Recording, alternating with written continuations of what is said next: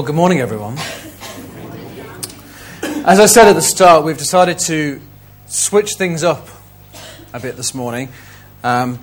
This is Tamworth Elim's first ever tag team preach that we're going to do today.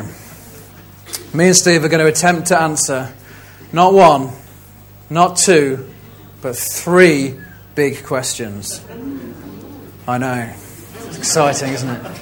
In the time that it's taken us to answer one over the past 6 weeks, they said it can never be done. I'm not entirely convinced it can, but we're going to give it a go anyway.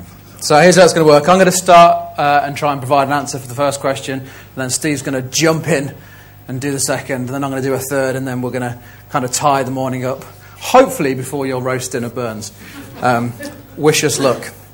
If we could keep heckling to a minimum, it would save time. Okay, here we go. So, the first big question this morning. Isn't Christianity just a psychological crutch? So I guess the idea behind this question is that Christianity is really only for those who are weak, or perhaps unintelligent, or maybe scared of dying. And it's an opinion that I've heard many times. And actually I think it's an opinion that is quite... you see it a lot in our society today, particularly in our culture.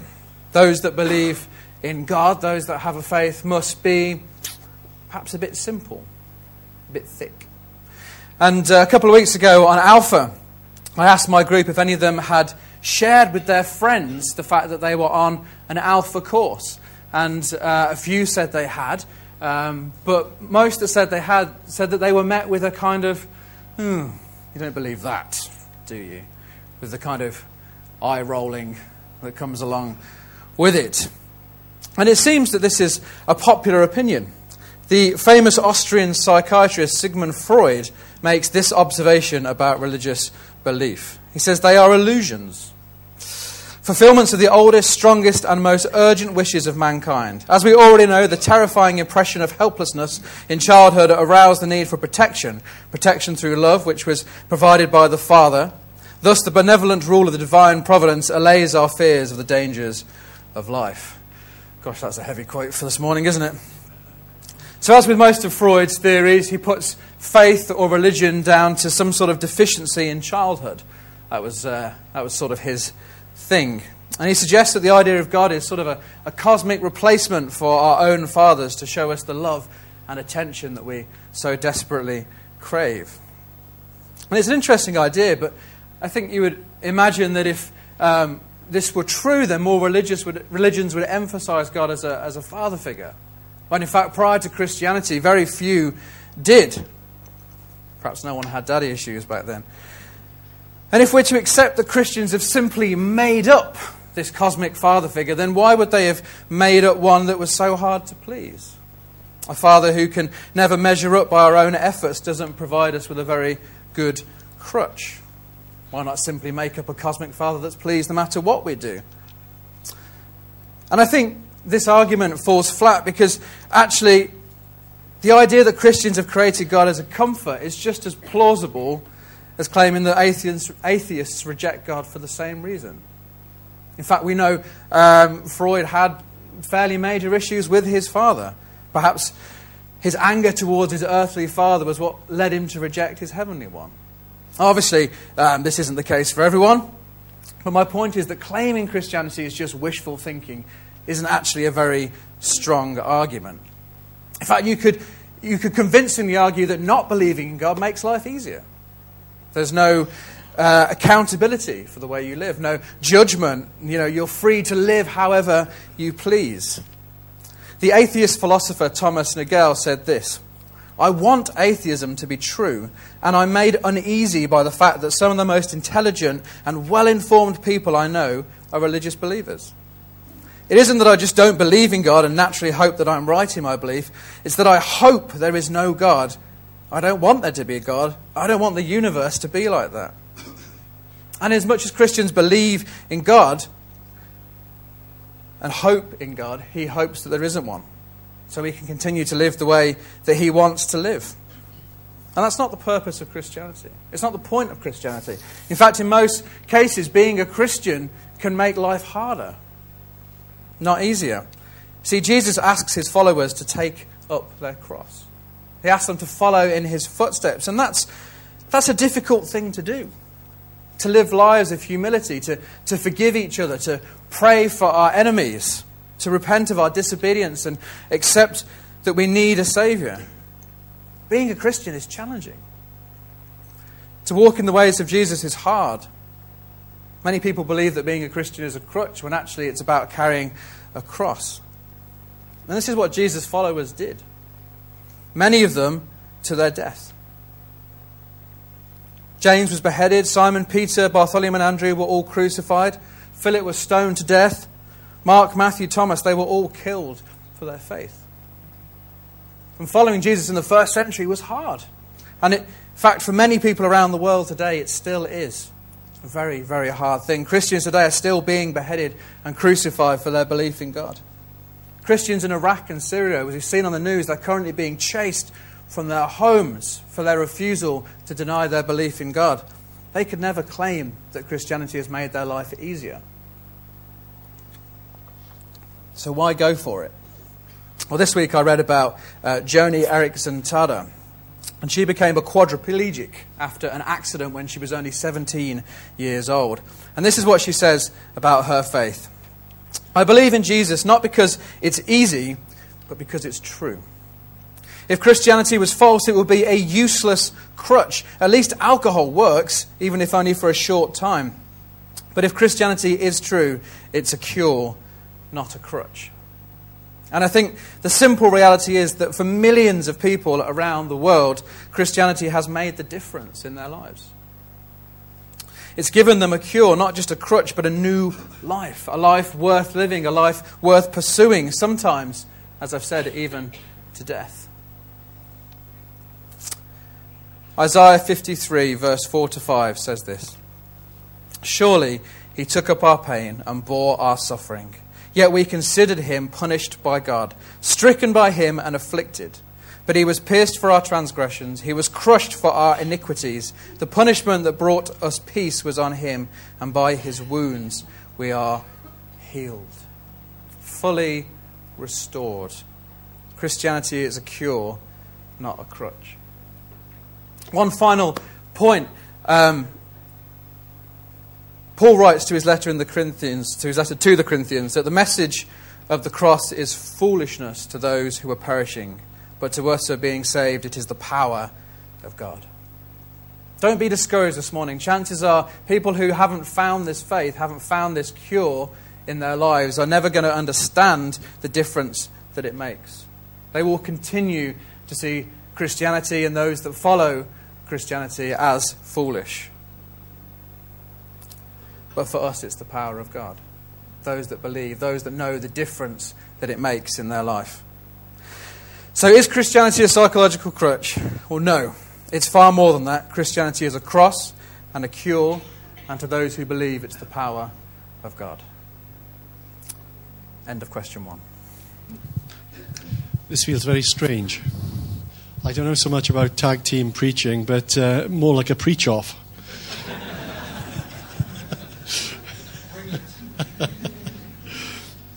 Okay, my question is this. If Jesus is the only way to God, what about those who have never heard of Jesus? In order to attempt to answer this question, I need to lay down 2 key truths from Scripture. Firstly, God's love is universal.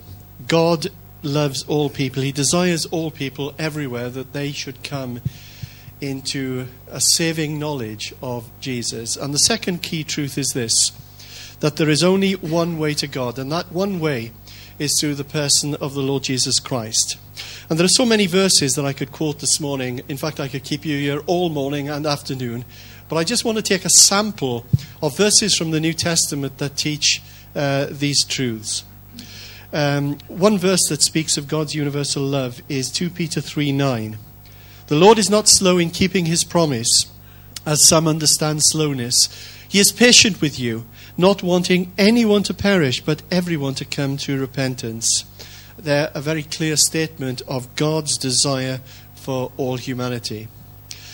And then in Acts chapter 4, verse 12, salvation is found in no one else, for there is no other name under heaven given to men by which we must be saved. And this verse declares that there is only one way. There is only one way to God, and that is through the Lord Jesus Christ. Jesus himself, in John 14, verse 6, says, I am the way, the truth, and the life. And no man comes to the Father, or no one, it says in that version, no one comes to the Father except through me. So there's no other name given to men. There's no other name, whether it's Buddha or Muhammad or David Koresh or no other religion or philosophy. It is only Jesus. There's a couple of verses I want to share with you which actually combine both of these truths, that God's love is universal and that Jesus is the only way. No surprises here in this verse that I've just put on screen. Probably the most well-known verse in the entire Bible. John 3:16 and 17. For God so loved the world that he gave his one and only Son, that whoever believes in him shall not perish, but have eternal life. For God did not send his Son into the world to condemn the world, but to save the world through him.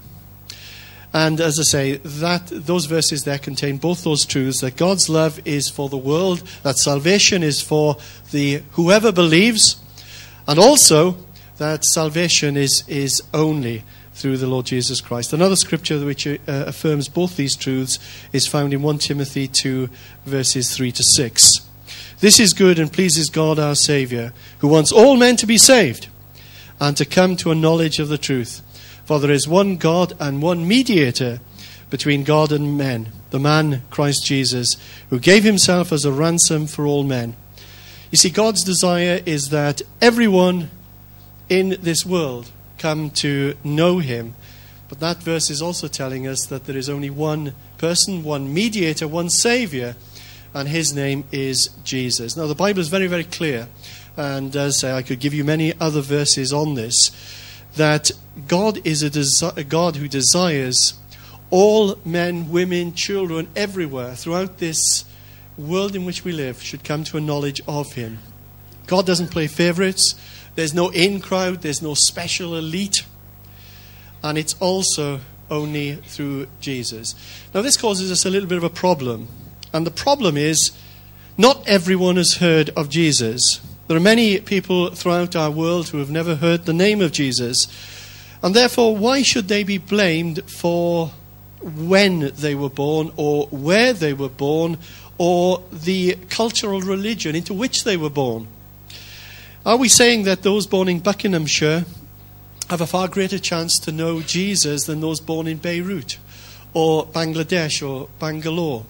Is becoming a Christian just the luck of the draw, a kind of postcode lottery? Let me be a little bit more provocative. I know it's unusual for me. But what about those people in Britain, a so-called Christian country who have never heard the message of Christ's redeeming love? Let's be even more challenging than that and ask the question, what about those who have been turned away from true Christianity because they never got the chance to hear the glorious message of Jesus Christ in the first place because of the stomach-churning hypocrisy maybe of some church leader who gets caught red-handed in the vestry with a church organist? And they weren't planning hymns for the following Sunday service either. We haven't got a church organist or a church vestry. Or maybe the person who's been prejudiced against Christianity because of Mrs. Blabbermouth, the village gossip who is also the church deacon. Or maybe because of some sleazy tele-evangelist and his get-rich-quick schemes. I wonder how many people have been put off the message of Christ and well before they ever heard of the message. So, in a sense, that's the start of laying the foundation of trying to answer this really difficult question. when we are thinking about people who haven't heard, let us not just think of the Amazonian tribesman who has no contact whatsoever with civilization. And that leads us on to our question, this second question. If Jesus is the only way to God, what about those who have never heard in Jesus? Well, I've laid before you this morning two key truths. One, that God's love is universal, and secondly, that it is only through Jesus that one can come to God. But I would add another truth, a very important truth, and it's this. God is always fair. So people who have not heard about Jesus in life, they will be disadvantaged. Obviously, to not hear of Jesus in this life is a place of disadvantage. But that does not mean that they will necessarily be disadvantaged into eternity. God will not judge those who have never heard the name of Jesus in the same way as those who have had the opportunity to believe. That would be unfair.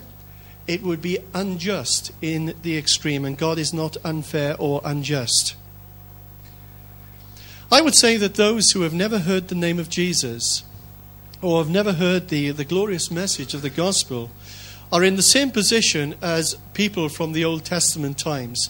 People like Abraham and Moses and David and others who didn't know anything at all about Jesus, didn't know anything all about his life or his atoning work, his death, his resurrection. And yet, in the New Testament, they are spoken about as heroes of faith.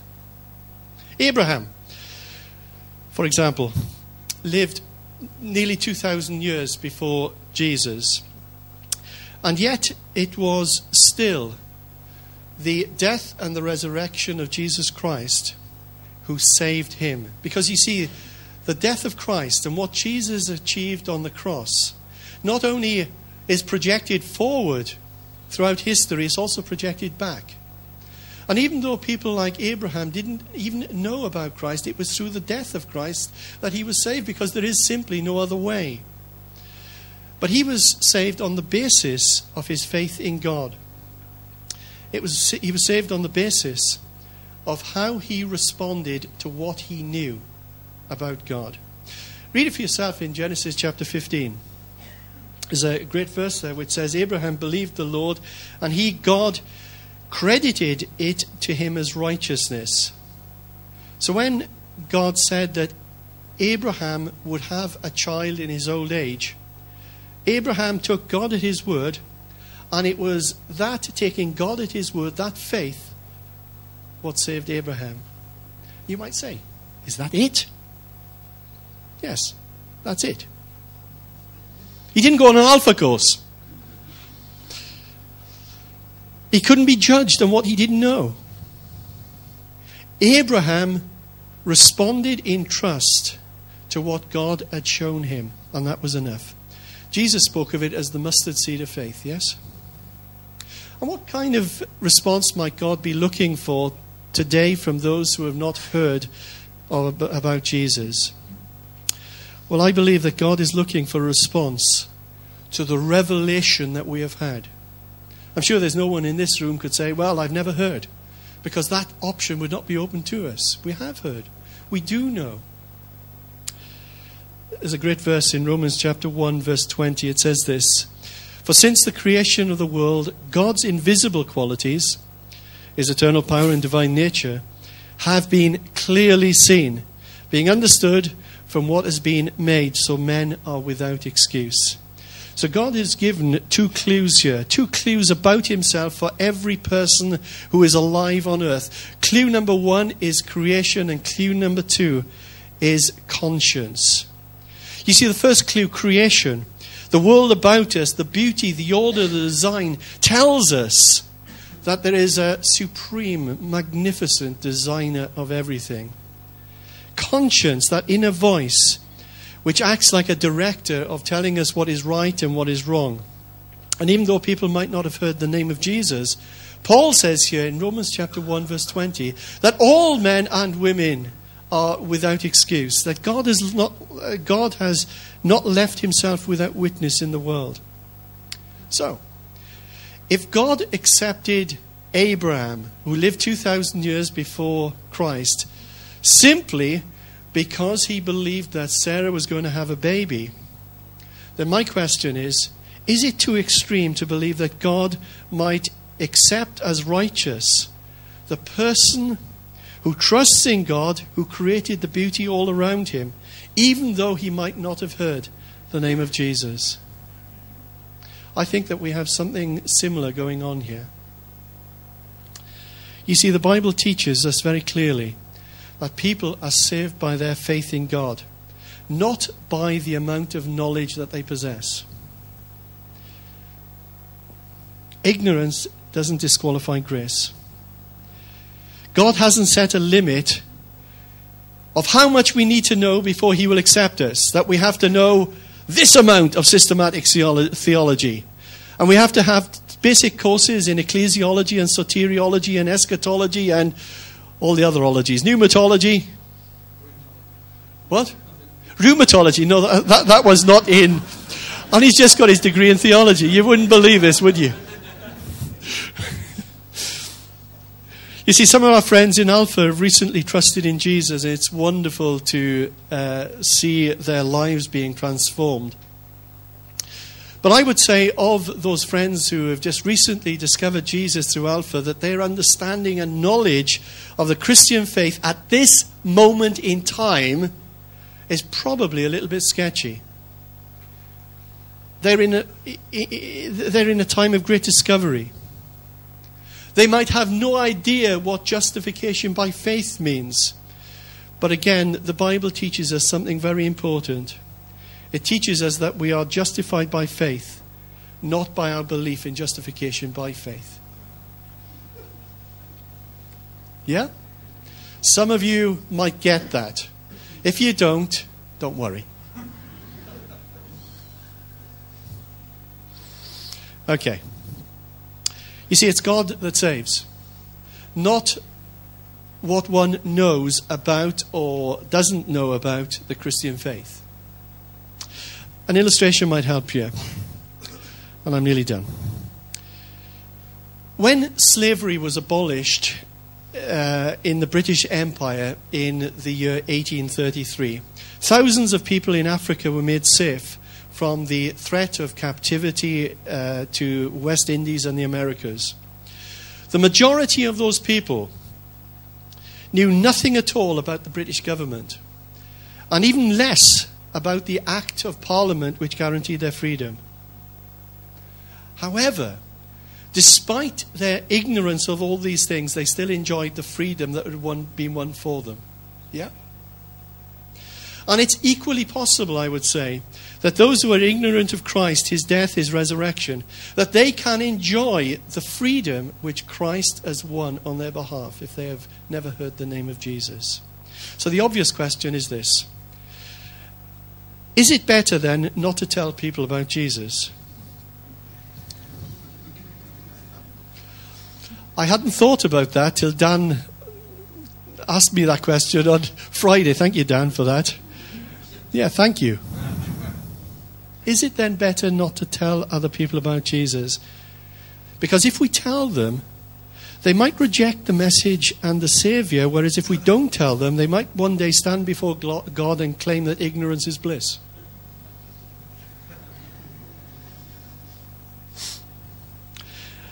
I could go on and spend a long time on this, but I'm not going to. But let me just give you two reasons why it is so important to tell people about Jesus. Number one, if you're a Christian, you have been commissioned to tell others about Jesus. It is your joy, your privilege, and your commission. And not to do so is to disobey Jesus. And secondly, let us never think of Christianity merely as some kind of ticket to heaven. Some Christians think that way. I don't. And it's a wrong way of thinking. As someone once said, Christianity is not just pie in the sky when you die. It's steak on your plate while you wait.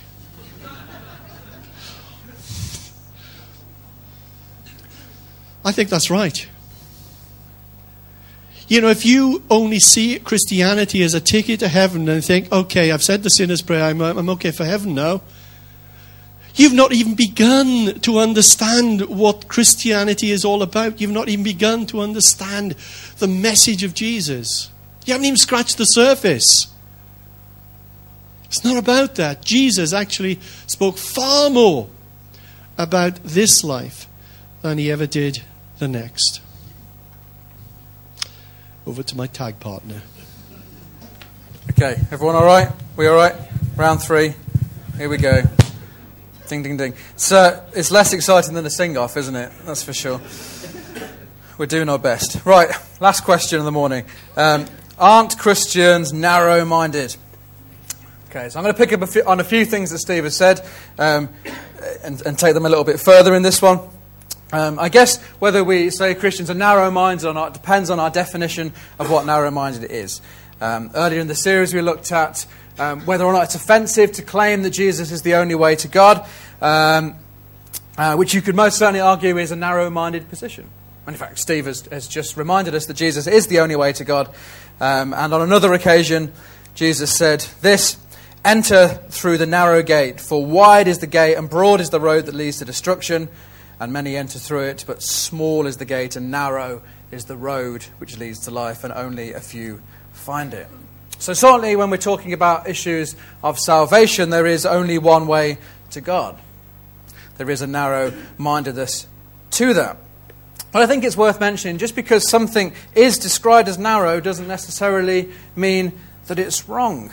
When the DVLA tell us that we should only drive on the left in the UK, it's because it's the right way to drive in the UK. And if we were to drive our own way, well, in the words of Jesus, that road leads to destruction.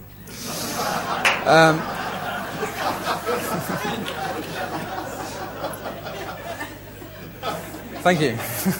There's only one way to fix a broken bone. You have to set the bone and you have to hold it in place. When I broke my arm as a child, if my parents refused the correct treatment, I'd have a very floppy arm now. There's only one way to make a souffle. You need butter, flour, milk and eggs and a lot of patience. So we understand that in the physical world, things are sometimes narrow. Sometimes there is only a single way of doing something. Why do we then assume that it must be different in the spiritual? But I think this question is a little bit bigger than just salvation. I think this is to do with the fact that people are turned off of Christianity because the lifestyle is too restrictive. There are too many rules and regulations, too many things that are holding us back, too many limitations. The 20th century social activist Emma Goldman called Christianity the leveller of the human race, the breaker of man's will to do and dare, an iron net, a straitjacket which does not expand or grow. She looks like a barrel of laughs, doesn't she?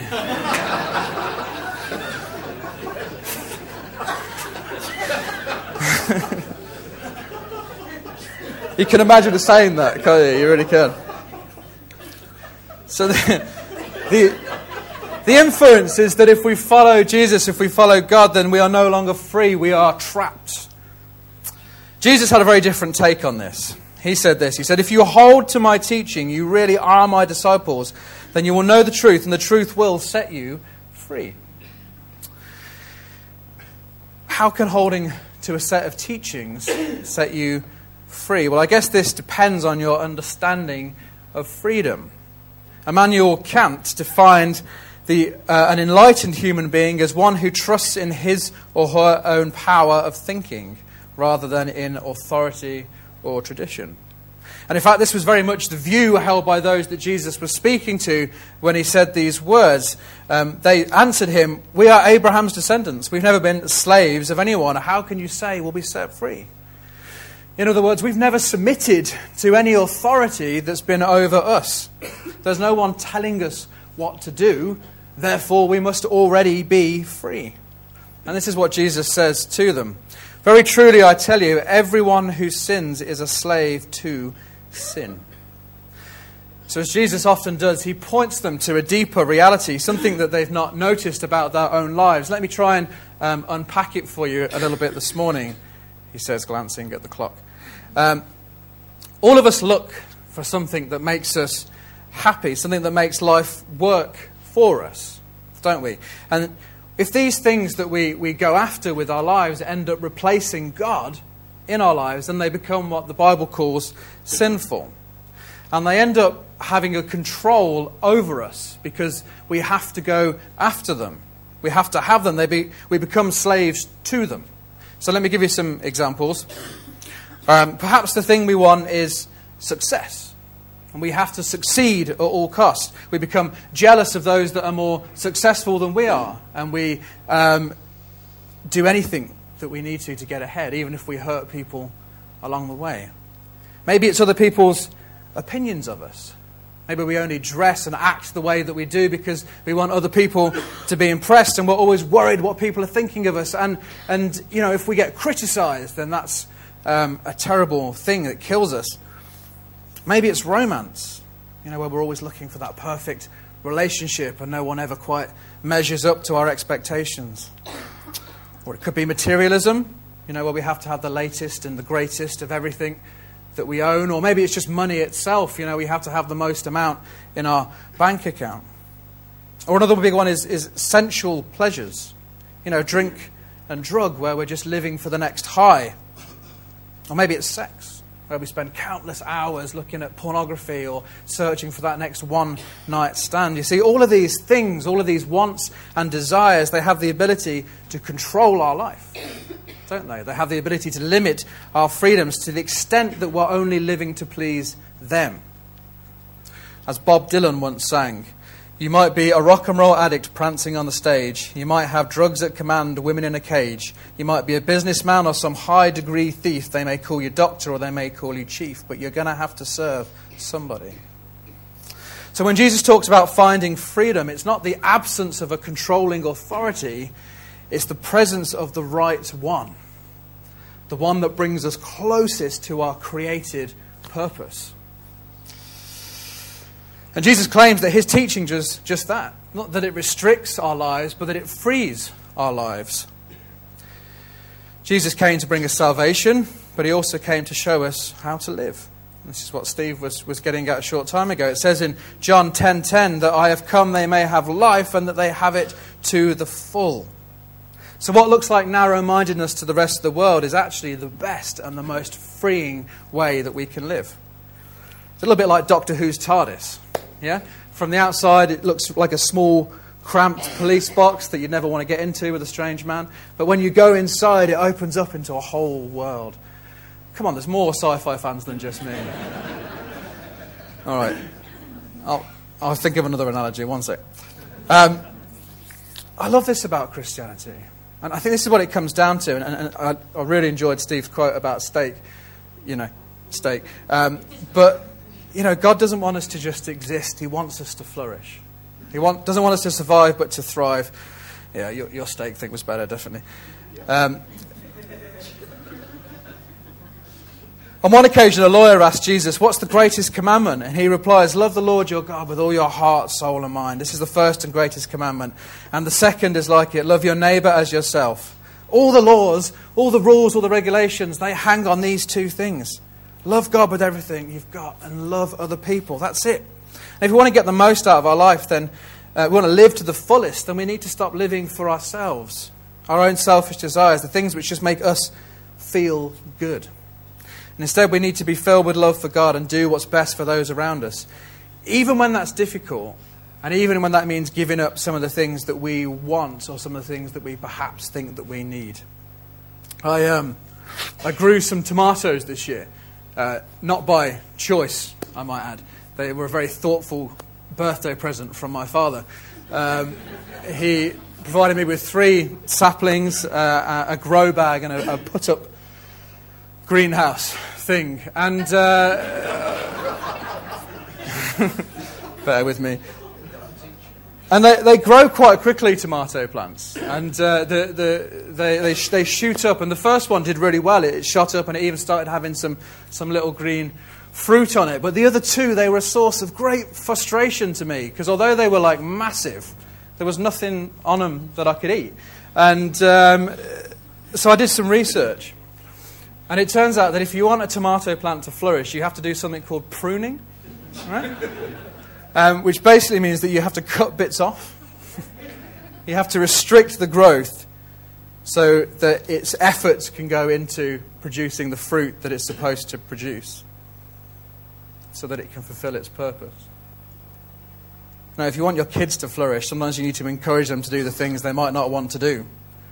Eat their vegetables, be in their rooms, be in before midnight.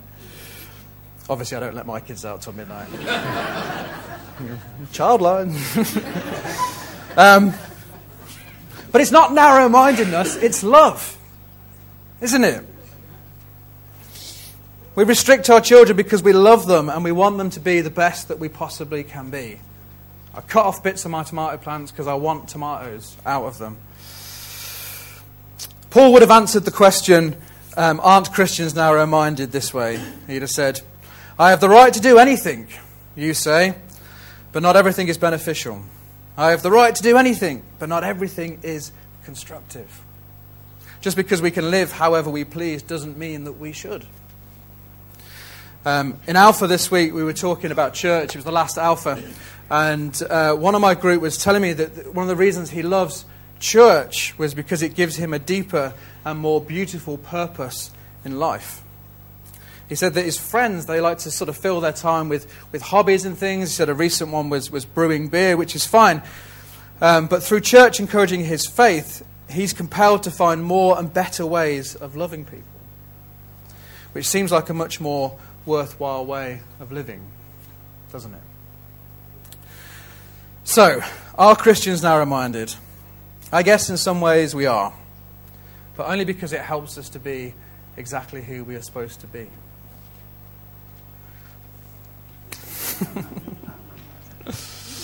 Oh, gone too far. Yeah.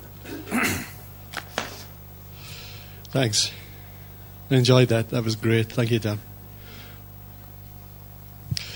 Well, over the last few weeks, we've attempted to answer some of the big questions of faith and life, questions that are asked often by Christians, often by those outside the church. And just as a quick recap, these are the questions that we have got our heads around the last few weeks. How can a God of love allow suffering in the world? Do miracles contradict science? Are Christianity and science compatible? Is it arrogant to claim that Jesus is the only way to God? Can we really trust the Bible? What about church? And then this morning, the three questions. Isn't Christianity a psychological crutch? If Jesus is the only way to God, what about those who have never heard of Jesus? And as Dan has just brought to us, aren't Christians narrow-minded? If you've missed any of these talks, then they're all available for free on our website. But why did we bother? Why did we bother doing this particular course? Why did we decide to attempt to answer these big questions? Well, the New Testament encourages us to give the answer for the hope that we have. In 1 Peter 3, verse 15, always be prepared to give an answer to everyone who asks you to give the reason for the hope that you have, but do this with gentleness and respect. And over the weeks, it's been my privilege and my pleasure to have lots of conversations with people in Alpha, conversations with folk who have come and visited on a Sunday morning, who were surprised that the Christian faith is actually far more intellectually robust than they ever thought that it was. And therefore, they were given plausible answers to many of their searching questions. And some of those people are not yet followers of Jesus. Some are Christians already. And those who are Christians already, it's given them a new confidence in sharing their faith with their friends. You know, I've often said from this lectern on a Sunday morning that you don't need to throw your brains away in order to become a follower of Jesus. Actually, I'd say more than that. When you become a follower of Jesus, the world makes far more sense than it did before. So, this morning, as we finish, whoever you are, whether you've been a Christian for 70 years or 7 weeks or 7 days or thereabouts, or maybe you're not quite there yet, what I would say to you is keep asking questions. Don't settle for worn-out platitudes and overused cliches and religious truisms. Keep fresh. Keep thinking. Keep asking questions. And the reason for that is because Jesus commands it, that we're to love the Lord our God with all of our hearts, with all of our soul, and also with our minds. Next week, our subject is, and we're finishing off the series with this, can I be a Christian and still doubt?